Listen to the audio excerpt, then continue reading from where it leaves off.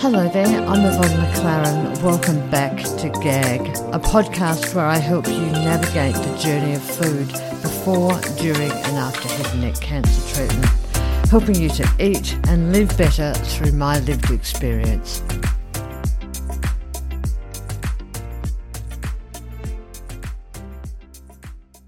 Hello there. Thank you for joining me. Episode 66 of GAG, Eating with Head and Neck Cancer. Today's episode, I want to talk about the business of head and neck cancer treatment.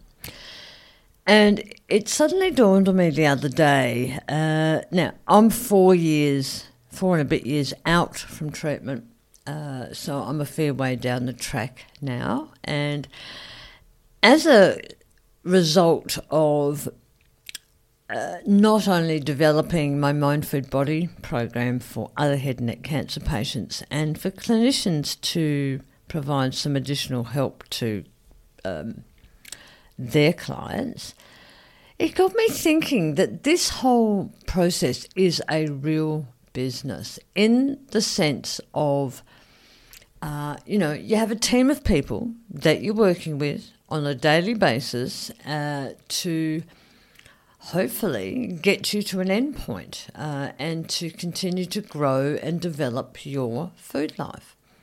Well, in my mind, that's what it should be like. You have a team of people, being your oncologist, your radiotherapist, your potentially head and neck cancer nurse, your hospital coordinator, your speech pathologist, your dietitian, and in my case, I have an acupuncturist, a dry needling person, a physiotherapist, a masseuse, and a personal trainer. So that's a pretty big group of people for me to manage, just to ensure that I'm eating and getting through as best as I possibly can. So it dawned on me the other day that this is a real business.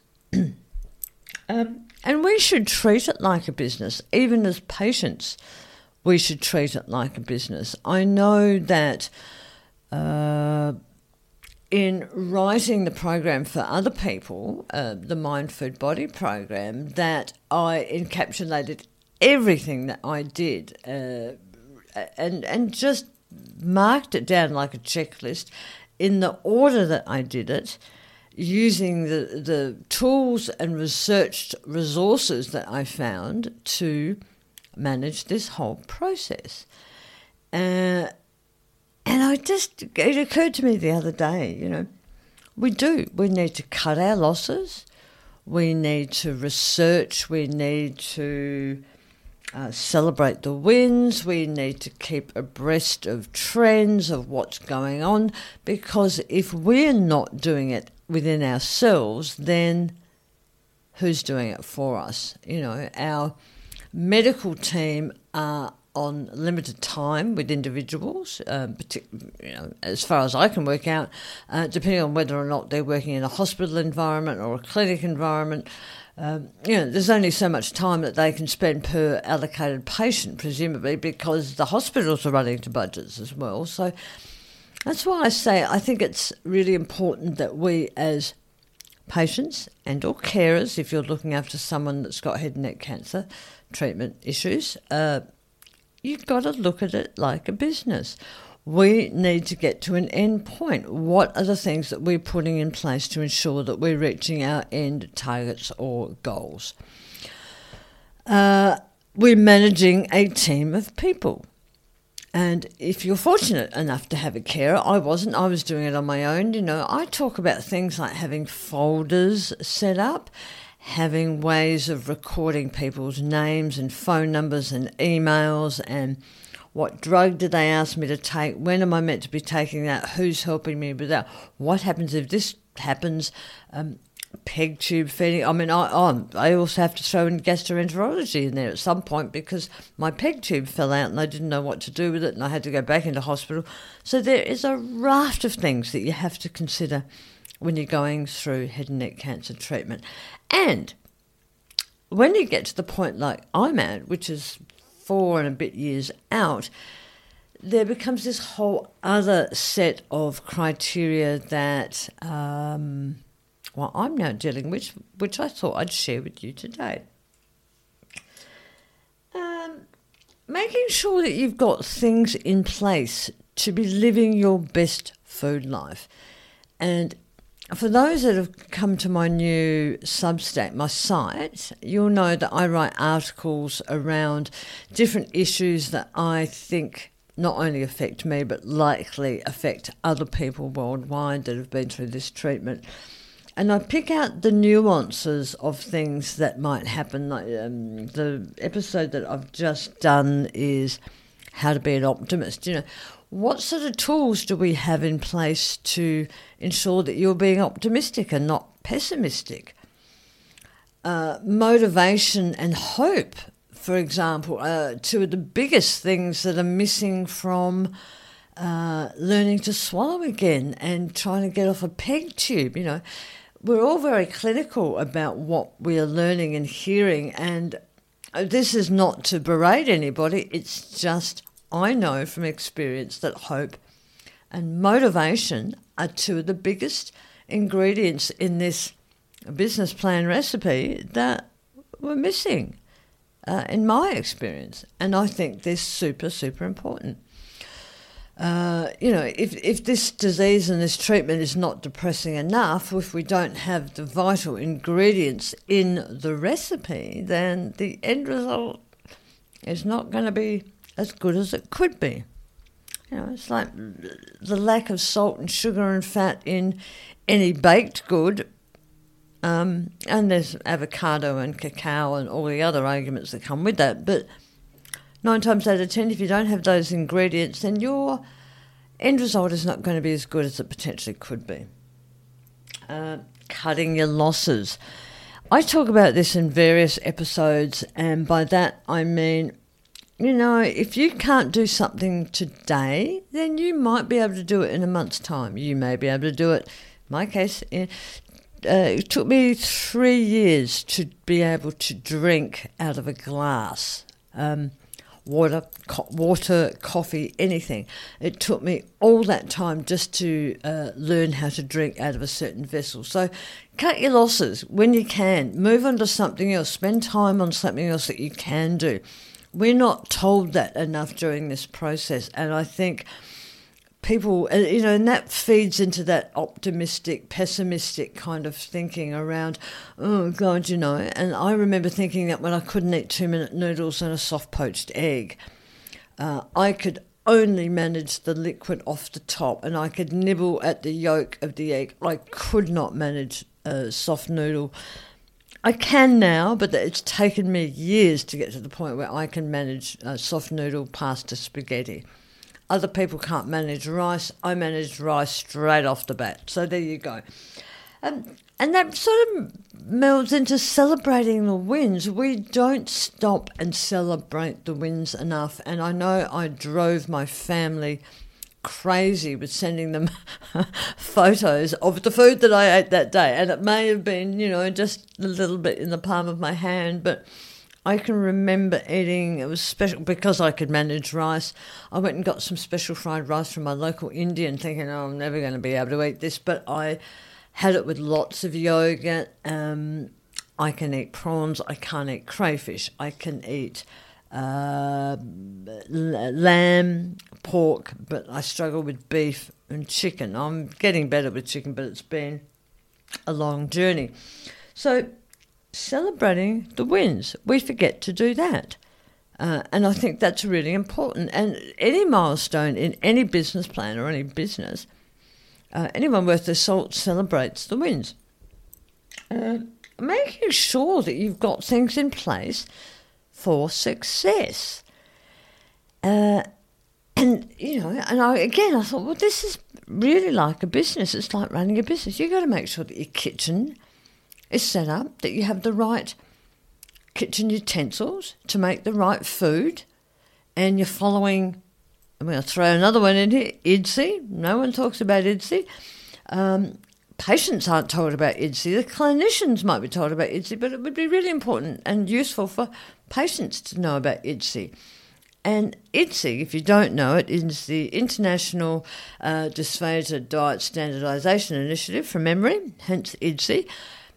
It goes through the thicknesses and textures and melt points and pouring and softness and levels of food that is appropriate for your swallowing ability. Now, how useful would that be to know? And when you get home to your kitchen, you've got the right utensils to make it. And, goodness me, what if you actually knew how to make that food? You knew how to make flavoursome puree. And I was on puree for a long time. And I'm 4 years out. And the other day, and I can eat most foods now, but it's taken 4.5 years.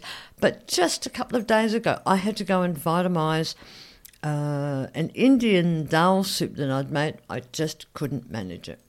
Just that day. So cut my losses, blitz it, do it, and just get on with the day. Research and trends. The amount of time that I spend researching things and looking at ways for us as a collective group of people to get more flavour into our diet, what else is out there, what are the clinicians doing that we're not hearing about.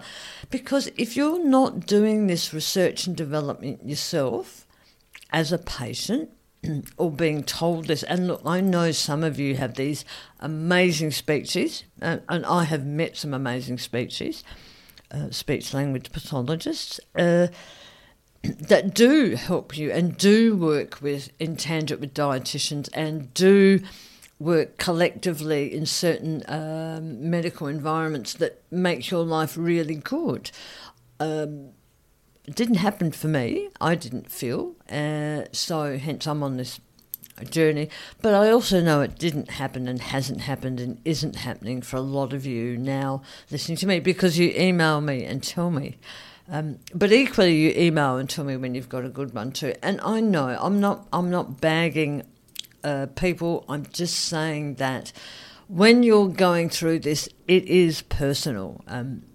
And I treated it like a business because I knew that I had to get from this point to be at that point. And what I felt was very valuable for me was that I had the skills and the knowledge to understand that to get from here to here, I had to do all these steps on the way. And I kind of worked it out myself, but I know that I was given that information in piecemeal bits and pieces, and someone said this, and then I kind of attached that to this bit and went, oh yeah, okay, that's why that means that. And so I just put the whole thing together to make it a streamlined situation for others to follow. Because if you were like me and you were up to your eyeballs in opioids and painkillers, then it wasn't always easy to see the path and the journey and the strategy. What kind of strategy are we using here to get to that end point?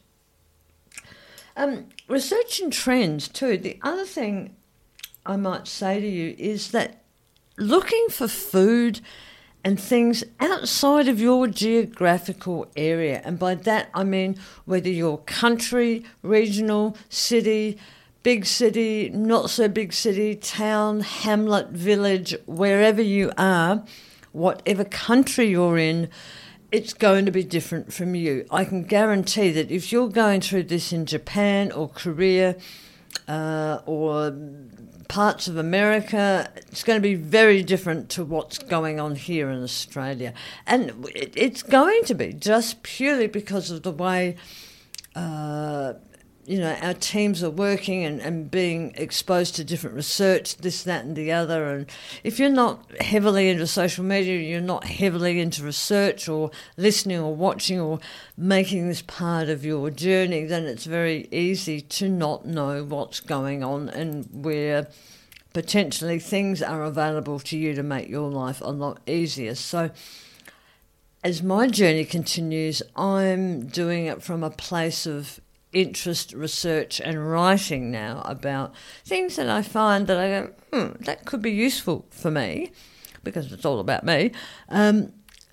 And I like to know these things to apply it to some of my personal passions, like hiking and hike through hiking and mountaineering, and not that I do any mountaineering, but it's kind of a thing. I'm thinking about maybe tackling rock climbing more as opposed to mountaineering. I'm getting too old to mountaineer. But, what can I do? What snacks can I take? How can I make this easier whilst I'm out doing things, travelling? So that's where my interest lies in terms of research and development. So making sure that you're set up to succeed, treating it like a business, cut your losses and move on to something that you can manage, celebrate the wins, make sure that you've got a strategy, make sure that you've got an end goal. Working with your team. How are you communicating with your team? How do you do that? What's the best way to communicate to them? How do you record things that are happening with you? So I talk all about this in the Mind, Food, Body program that I wrote. And I think you can access that program online now. I'll leave some resources for you to do that. You can do that through my bio link.